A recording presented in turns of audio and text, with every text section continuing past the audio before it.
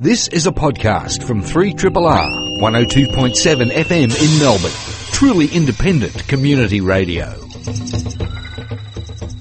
Good morning, everybody, and welcome to another episode of Einstein A Go-Go. I'm Dr. Shane. A big thank you to the team from Radiotherapy for bringing us through till 11 o'clock.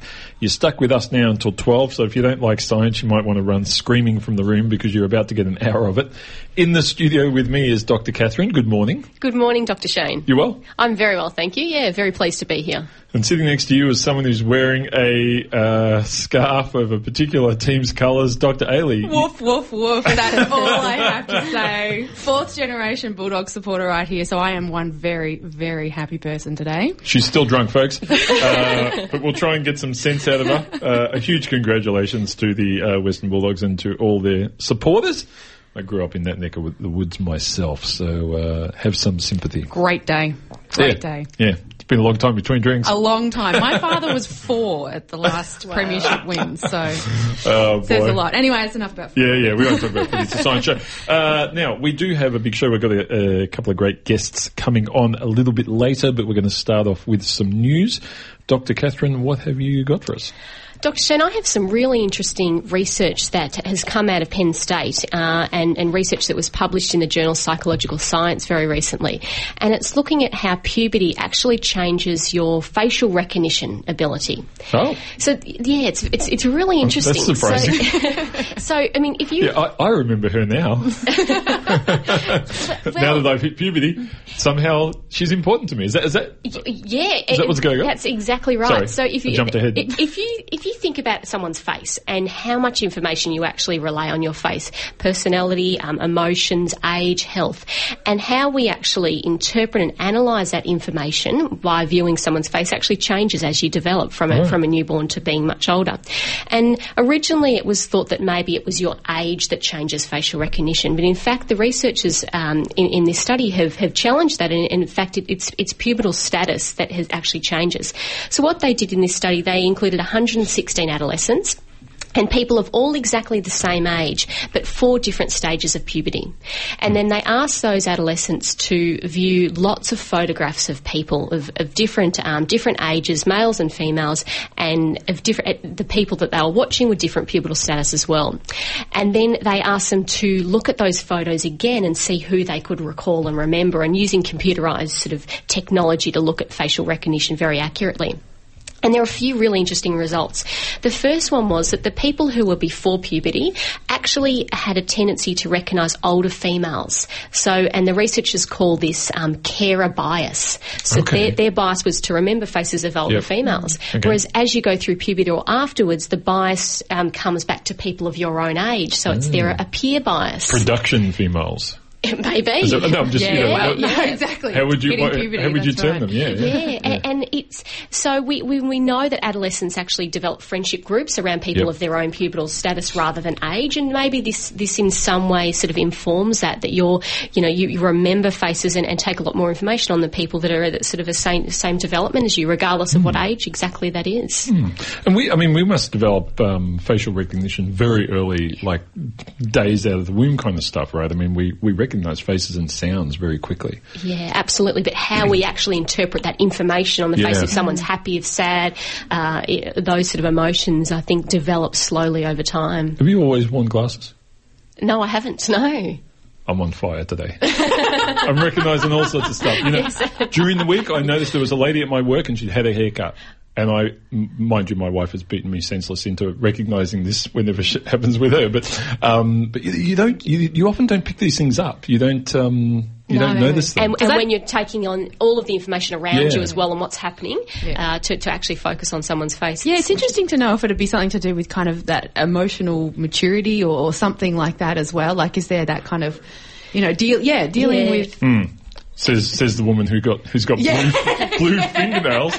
And you're absolutely spot on. And the hypothesis is around hormonal changes, but it's also developing that person ready for adulthood and taking in that social information. So I think you're spot on. Interesting stuff. I should just, for a few people out there who are freaking out right now, Daylight Savings has started. So if you're expecting a different program, sorry, but you've got to reset your watch. I worked out yesterday that Daylight Savings now runs for half of the year. Yeah, it does. I mean... I'm going to have to repaint my house more often. Oh, well, because your paint's fading. Yeah. I do love it when it comes to this time of year, though, because it feels like summer's so close to us. Unless you walk outside, far, exactly. in which case you go, what the hell is this? That's Feels right. like winter. I planted some tomatoes over the weekend because we've reached the point where I plant my tomatoes, and it's very scientifically based. If there are 7 consecutive days when the temperature is not below 10 degrees overnight, they're in. That's how I work it out. What happens if the temperature is below 10 degrees rip after them back out. Yeah, rip them back out. Put them inside. Well, that has happened on occasion. But they can, they die if it gets too cold. They prematurely kill themselves. Yeah. Dr. Ailey, what do you got for us? I am in a very good mood, so I'm all about happy bees this morning. Oh, yes. Yes, so this was an article that was published last week in the magazine Science, which is a very reputable science journal. And this comes from people at the Queen Mary University of London who did some fun stuff with bees and found that they can show signs of primitive emotions. So... happy bees. This was pretty cool. What they did was basically they trained 35 bees. Apparently bees are very trainable. I didn't know this. So they trained them to zoom around these little mazes and things like that. And what they did was they put a little treat at one end of the maze. And then at the kind of entry or one of the tunnels where the treat was, they would put blue flowers along that track. If there was a reward at the end, they would put blue. So the bees would learn to recognise blue flowers equals reward. Let's go down that path. In another maze, they would then put green flowers, but there was no reward at the end of that. So blue equaled good, reward, exciting. Green equaled nothing, disappointment. Then what they did was that they were quite mean, actually. They changed the flower colour to have a bluey, greeny hue. Bastards. I know. So is it blue, is it green? The bees got really, really confused. And so what they found was, though, if they didn't do anything to the bees would just kind of hover around that tunnel and go, is it blue? Not quite sure. No, I don't think it is. And the bees would move on. But if they gave the bees a little treat before going in, a sugary treat before going in, the bees were actually more optimistic and they were more likely to see that flower was more blue than green than blue, and they would be more likely to go down the tunnel and find the treat at the end. So giving them a little pre-reward would help them find that one at the end. But I read this study, and what I didn't understand was how did they make the link between that and primitive emotion? I mean, to me, that could just be, emotion, I know. It could be the equivalent of change in blood pressure for us. Yes. So it could be, there's all these other things that make it more likely to be more aggressive in behaviour. Now, that's not necessarily emotional. Yes. There's all sorts of things that can make things more aggressive. Or energy levels, maybe. They did actually look at that. So they did state in the study that the bees didn't necessarily fly any faster or at a different rate or anything like that. So they in their study ruled out that it was energy levels weren't doing anything. Okay. They put it down to some sort of bee optimism. Well, I mean, the one thing we know, if you shouldn't do this, folks, but if you've ever tried to kill a bee will be pissed off with you. That we kind of know. Now, is that an emotion, or is it just some sort of response, like a stimuli response? It's hard to know, because in this article I read, they also talked about another study which pretty much did that. They shook bees. They put them in. They shook them to not so much as to hurt them, but just enough to kind of piss them off. And they showed these signs of being a bit more pessimistic as well. So, but it could be. I mean, it could just be a biological response, like like small, one study. Very very simple worms, and that will sort of recoil when there's vibration. There's for sure. I think all those survival mechanisms to be able to. But you know what? I'm in an optimistic mood, so I'm going for the optimistic bees. I don't know. Well, one way to quench your optimism is that you may have to wait another 50 years before you let's not talk about that so much. Now, speaking of optimistic, what do you do when you're finished with a spacecraft? I mean, if you're a human, you just crash it into shit, right? I mean, that's what we tend to do. That's the fun part, right? Yeah, I mean, it seems to be what we do. But, you know, we've had the Rosetta spacecraft, which has been orbiting a comet for some years now, and there was the Philae lander, or as I call it, the Philae crasher. That didn't, you know, but it got, I mean, it was on interesting. one leg, wasn't it? Well, you know, if you have, the way I like to think of that is they landed this sucker on the comet. If you think of a football oval, perfectly smooth, and then somewhere on that oval someone's pitched a tent, they managed to land it inside the tent where it couldn't get a source of power from solar radiation. So, you know, the bad luck they had there was just extraordinary, because the images showing where it was showed this sort of almost like an open field and this one boulder that it managed to squeeze itself under. It really was bad luck. So, but anyway, the mothership, the Rosetta, has come to the end of its mission, and just a couple of days ago now they decided to, well, they referred to it as a touchdown. I call it a slow-speed crash. But it was interesting, actually, because they shut all the computers and everything down before they actually did it. And to be honest, I mean, don't get the wrong impression here. It wasn't like they drove it like you're on the freeway into a house kind of thing.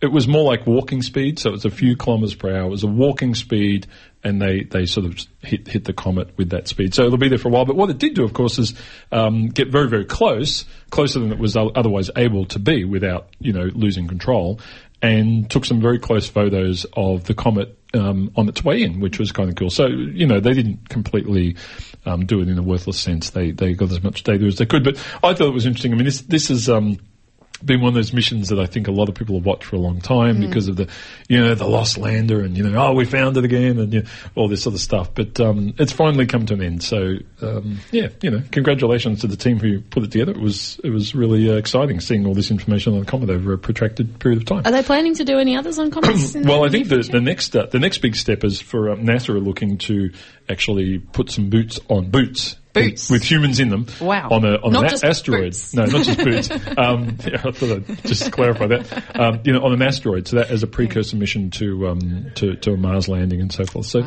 there's still a lot happening there that's pretty cool, I think. And it's very Hollywood putting people on a comet, isn't it? Yeah, just not to save the Earth or whatever. Yeah, it was. well, you know, all of these things are related. So you know, the technology involved, and you know, it's interesting. There's been a lot of videos coming out over the last few days from Elon Musk and others with regards to his plans for Martian landings and so forth, which is, I mean, you know, great. I say the more private industry there is doing this sort of work. I mean, keeping in mind, you know, in the 50s and 60s, most of a lot of the NASA stuff actually was outsourced to companies, you know, that were aerospace engineering companies that were making planes and so forth. They built the rockets, they built all the components. So it's not as though there's this feeling at the moment that, oh, all of a sudden private companies are involved. It's like, no, they've always been involved, but they just haven't led the show.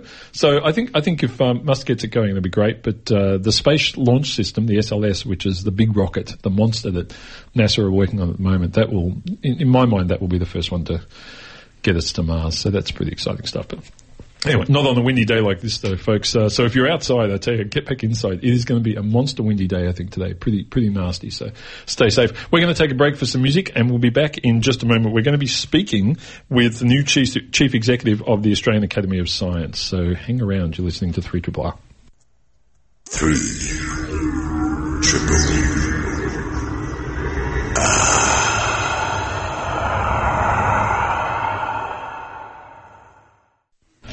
We're back. You're listening to 3RRR, and we do have a guest, hopefully, on the phone. Anna Maria Arabia is the new Chief Executive of the Australian Academy of Science. Anna Maria, can you hear us? I can hear you. How are you? Good. Thanks so much for making the time on this wild and windy Sunday. Now, you're up in Canberra, aren't you? Not quite yet. I'll be in Canberra when I start in the post on the 24th of October. Right. Okay. So you're not that. So you're in Melbourne. You're probably even worse off. I am. Oh, well, commiserations. It's pretty windy down here. Now, tell us first. I mean, this is a huge opportunity. I mean, being part of the academy is a big deal. What is drawing you to move to such an amazing city like Canberra? Look, it is an enormous privilege, and I'm thrilled about the position and the opportunity to champion and support science. For an organisation like the Academy, which represents excellence in Australian science, I think the opportunities are many, and I'm relishing that. That the Academy is located in Canberra, that's fine. I've lived in Canberra before, and it is actually a tremendous city, and of course it's very close to government departments and to the Parliament.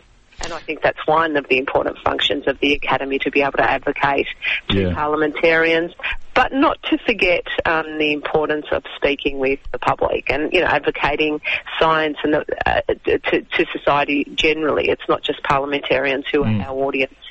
Now, I mean, on that, I suspect that a vast quantity of our listeners probably never even heard of the Australian Academy of Science, because it's not something you hear about in the news or in general conversation very often. I mean, what is the role of the Academy? Can you give us a bit of a rundown? Yeah, of course. So the Academy, it was founded in 1954, and it has four main functions effectively, and one is to champion and celebrate science and support excellence in Australia, to promote international engagement. There are enormous international science networks that the Academy is part of, to build public awareness of science, and to provide a really authoritative and independent voice. You're right, Australians may not immediately think of the Australian Academy of Science and know what it does, but millions of Australians have accessed documents produced by the Australian Academy of Science, and some of those are, authoritative scientific evidence base on why children should be immunised, the science of climate change, science education materials are widespread in nearly every primary school in the nation, and they're produced by the Australian Academy of Science. So they may not have seen the logo, but they've probably interacted with the products and services and excellence that is the Australian Academy of Science. That's very interesting, and I think when you bring up some of those examples, we have seen that.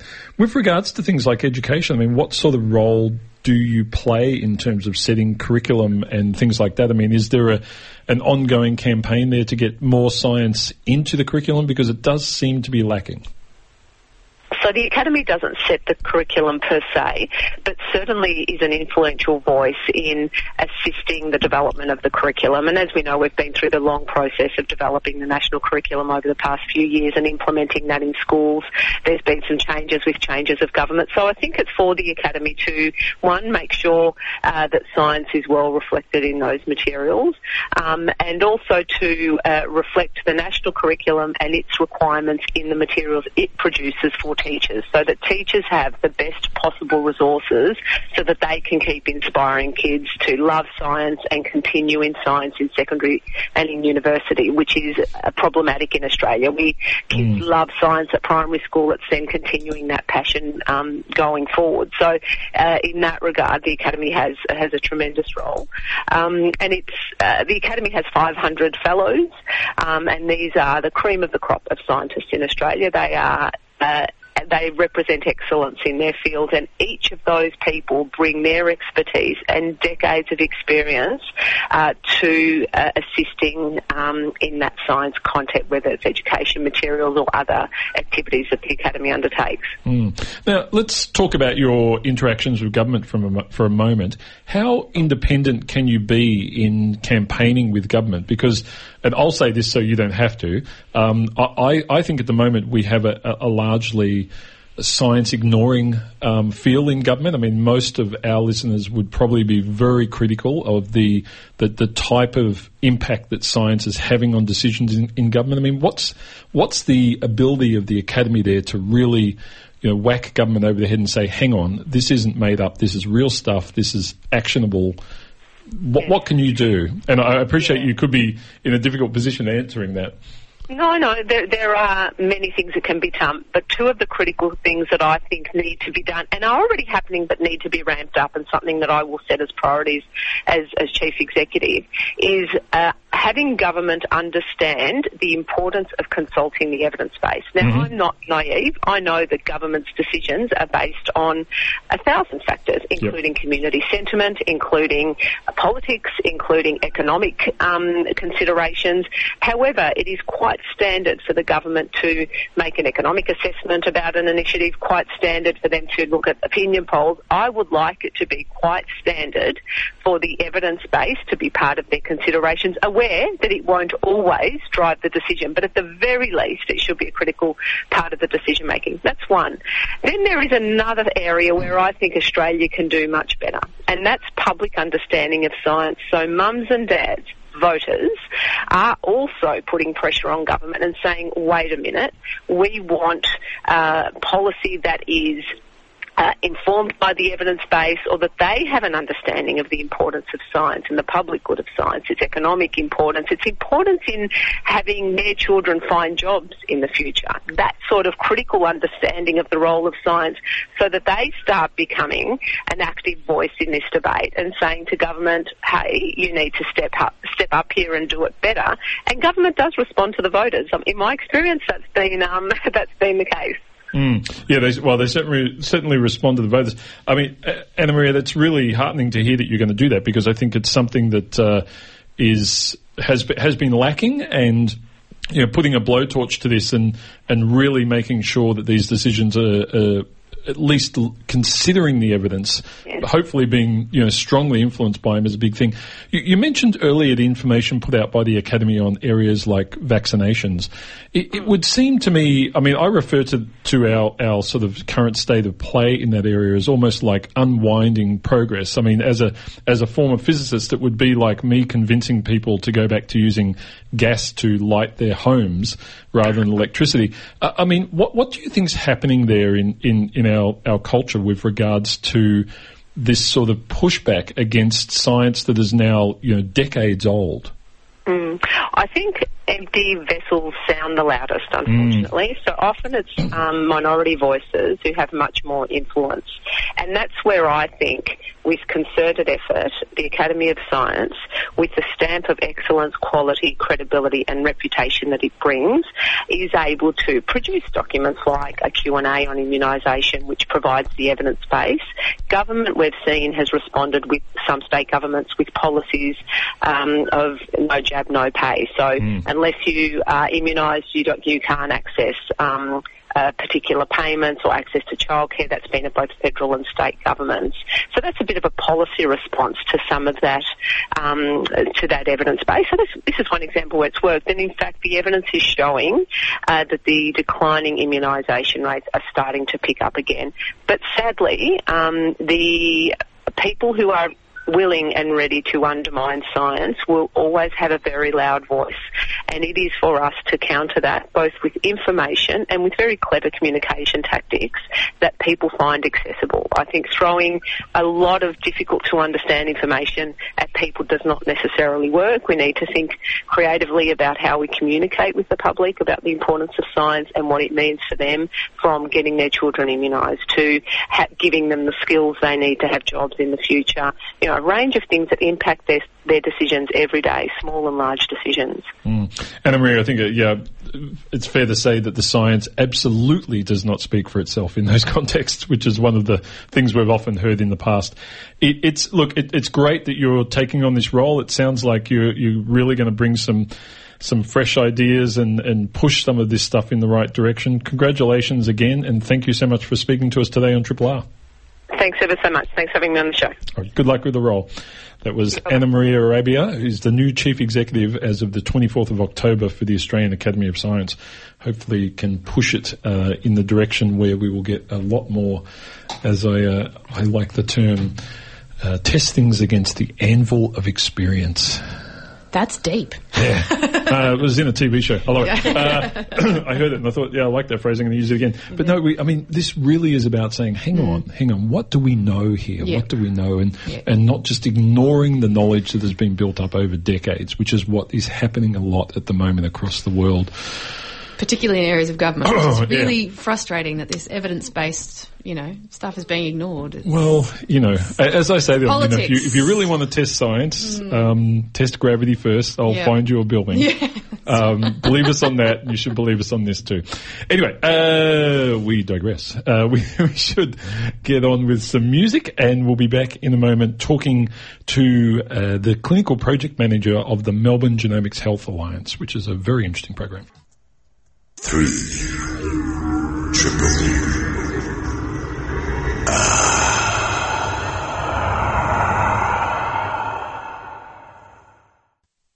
You are listening to Triple R. It's Einstein and Go-Go. We're a science program. In the studio with us, we have Ellie Lynch, who is the clinical program manager of the Melbourne Genomics Health Alliance. Ellie, welcome to 3RRR. Thank you very much for having me. Now, I'm just going to hold on a second. I'm going to move my mic so I can see you. Hold on, folks. This is going to take literally 1 second. How quick was that? Was that good? Very good. Sorry, I couldn't see you behind these giant microphones.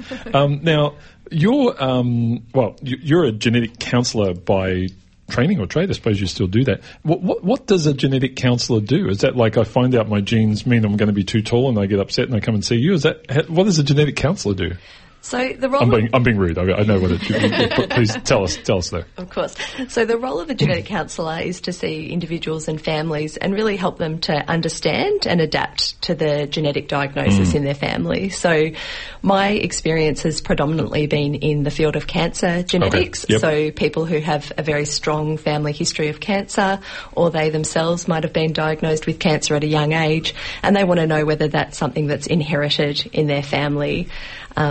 So, for example, when Angelina Jolie underwent her preventative mastectomy, she would have seen a genetic counsellor who would have talked to her about genetic testing, facilitated that test for her and provided her with those results and support in following up with those results as well. I mean, I'm just fascinated how that conversation would go. I mean, you've got a statistical chance of this happening to you. I mean, how do you advise on that? It just seems extraordinarily complex as a decision-making process. Yeah, it can be complex, and I guess that the genetic concepts are quite complex as well, and so that's where the role of the genetic counsellor is really important in trying to explain something that is quite complex in a way that somebody who has no understanding of genetics or science can understand and make a decision for themselves that really best suits them and their family. And I guess people are often influenced by what's happened in their family. If they've had a very bad experience with cancer in their family, then that might influence their decision to undertake something like surgery. If their experience has been something that's been more positive, then that might change their decision making. Is it worse when you get someone in who knows something about genetics? Yes and no. Sometimes it's difficult when people think that they know quite a lot about genetics, but perhaps aren't willing to understand or listen to what you need to say. But sometimes it can be easier because it's really, you're then able to focus on the counselling and the decision-making rather than the explaining of the genetic information. Yep. Now, let's talk about the Genomics Alliance, because this is just a few years old now. It started off as a pilot project, so why don't we start there? What was the original idea behind pulling this group together and doing this? Yeah, so there were 7 organisations based in Parkville that recognised that there were a lot of challenges in incorporating genomics into healthcare. So when we talk about genetic testing compared to genomic testing, traditionally when we do genetic testing, we're testing one gene at a time or a panel of genes, a small number of genes. Whereas genomic testing is using this new technology called next generation sequencing, where basically we can sequence a person's whole genetic code, their whole genome, all at once. And that has a lot of benefits, but there are also challenges around incorporating that type of testing into healthcare. And so these organisations got together in Parkville and contributed some funding to perform a demonstration project that was run over 2013 to 2015, and that was quite successful. And then the state government contributed $25 million, and there were new organisations that joined, and we're now rolling out the next phase of the project. So let's talk about the pilot project. I mean, when you say it was quite successful, what exactly does that mean? What did it do? So basically, approximately 300 Victorians were offered a type of testing called whole exome sequencing. So the exome is the coding part of the genome. So that's about 2% of our genome, which codes for proteins. Makes proteins. Yep. Exactly right. Okay. So approximately 300 patients from 5 diverse disease groups were offered this type of testing for different reasons. So some of the patients were children who had undiagnosed syndromes, and they were offered this testing in order to find a diagnosis for their condition, and that was quite successful. Okay, and it was more successful than just the standard processes. Very much so.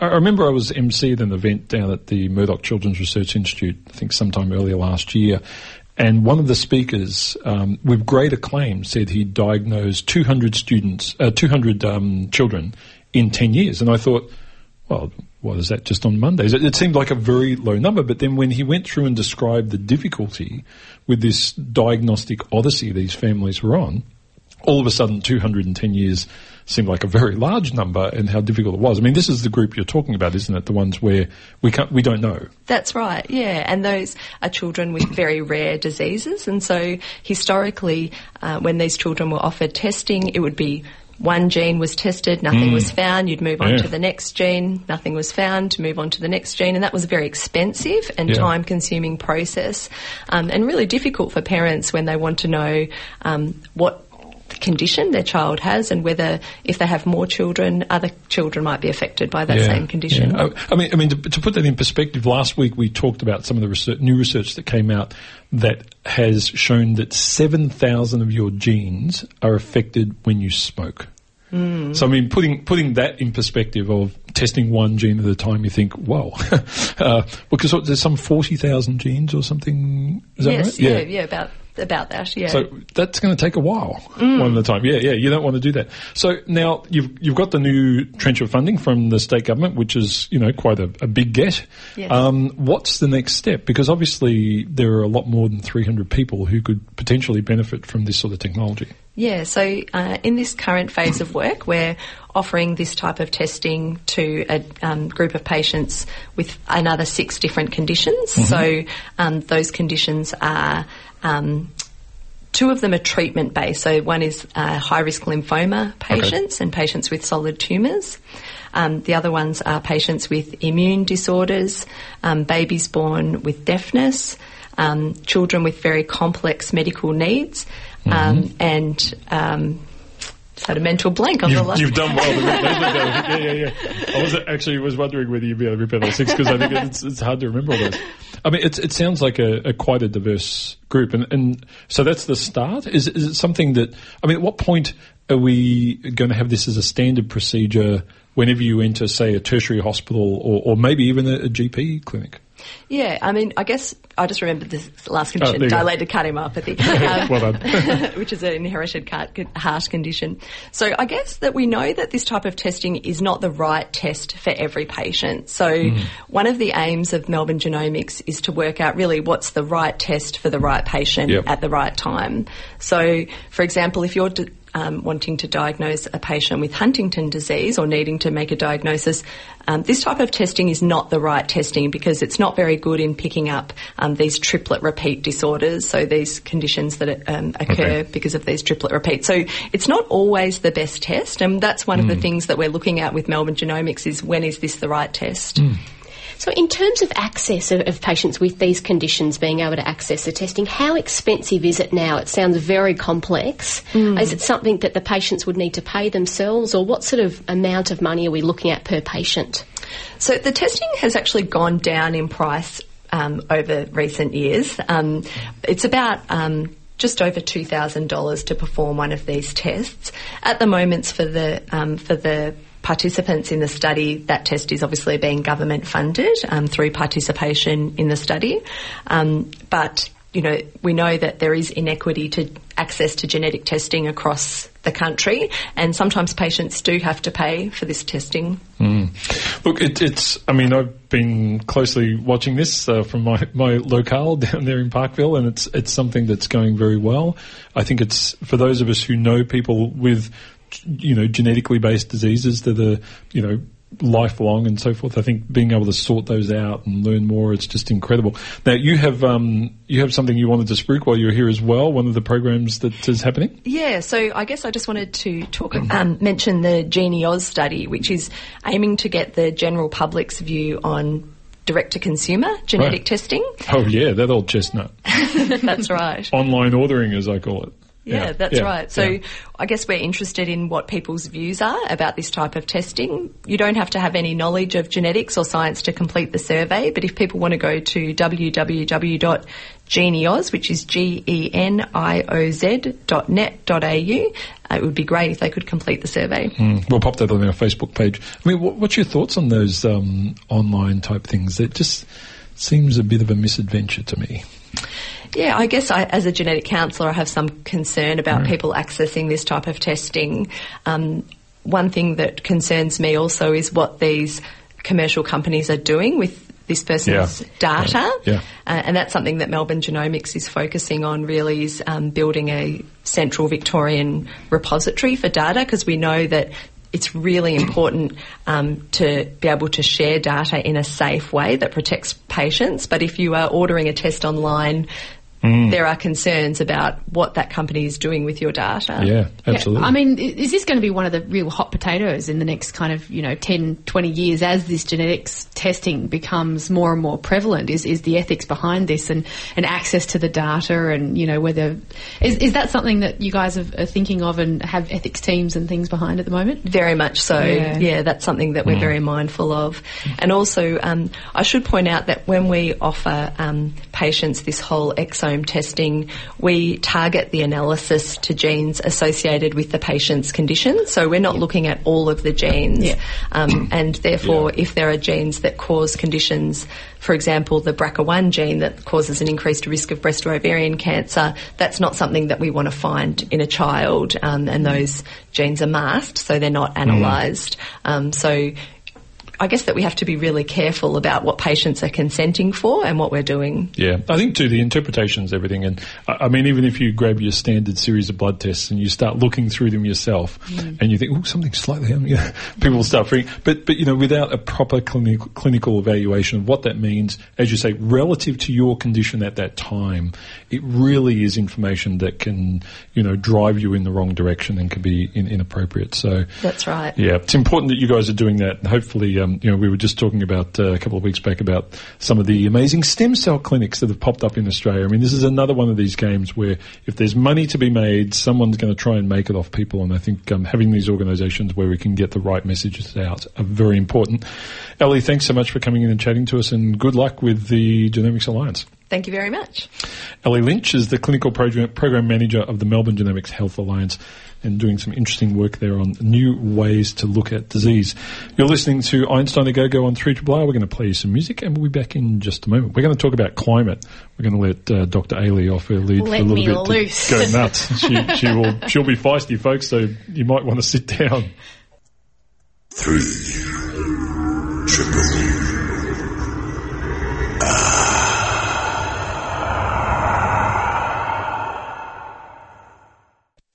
There you go. You're listening to Einstein A Go-Go on 3RRR. If you're wondering what tracks we've played today, that one was Seeker Lover Keeper with Light All My Lights. Before that was Nathan Flint with Stay Here. And the first one was Anna Cordell with Michael. Now, Dr. Ailey, it's been storming in Adelaide. It has been storming in Adelaide. There was a big, what we would call in tech speak, mid-latitude cyclone. It's a big storm. It came through Friday, I think, was building over the course of the week, came through Friday. And, of course, South Australia lost their power.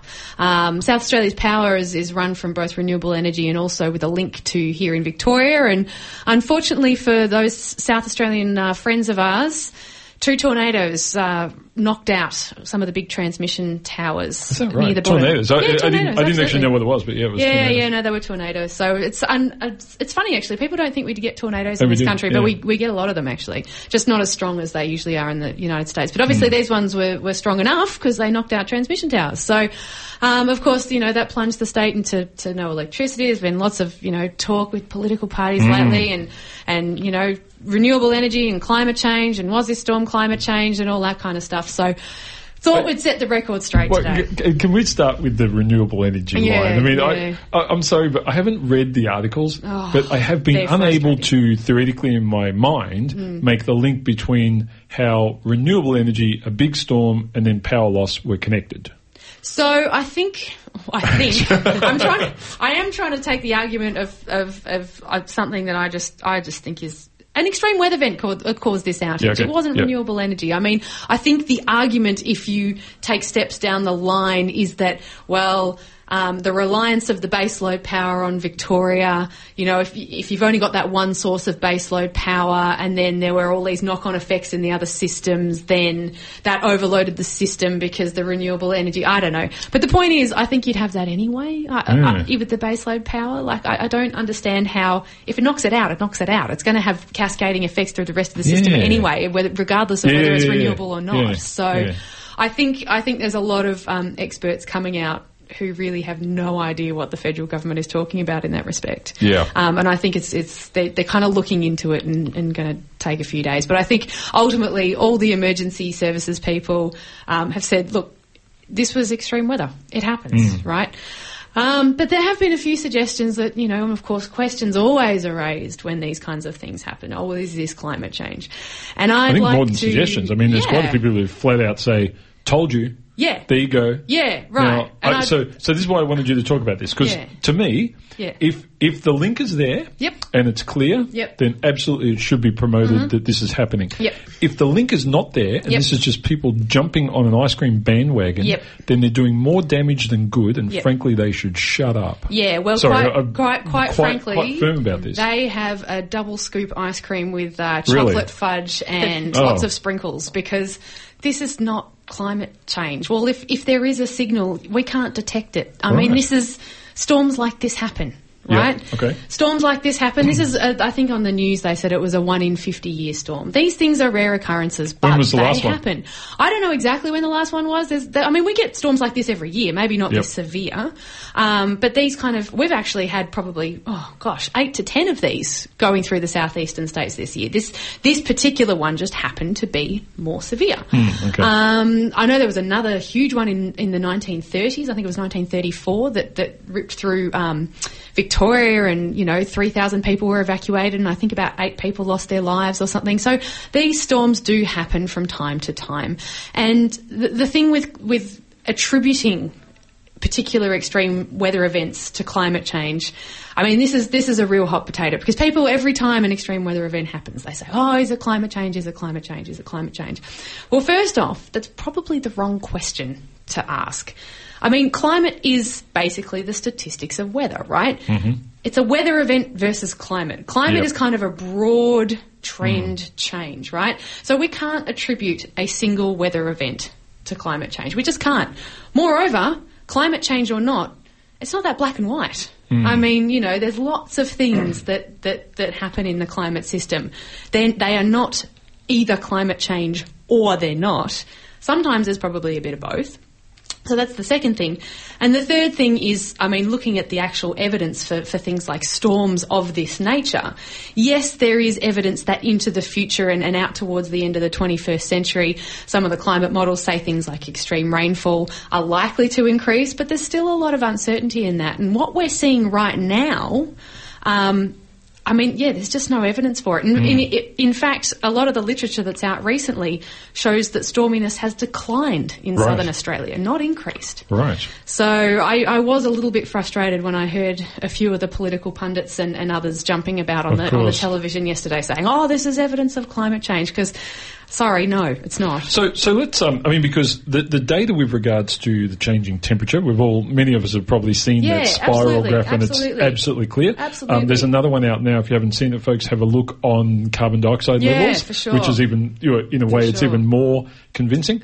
But give us some examples, Ailey, of where we are seeing that link, where there is, item A is caused by item B. I mean, where are we seeing that? Okay, so the thing with climate change and changes in our regional climates or global climates, climate change and the influence of climate change is a lot more certain, and we are absolutely unequivocally sure as we are about gravity, all that kind of stuff. about global temperatures, even continental scale temperatures and regional temperatures, heat waves, anything to do with temperature. We're good. Yep. Some of the things to do with rainfall are a lot more uncertain. On a global scale, it's more certain. Again, as you get into those small regional areas, particularly southeastern Australia, Melbourne, Adelaide, things become a lot more uncertain. So temperature changes are much more certain than, say, rainfall, for example. Yep.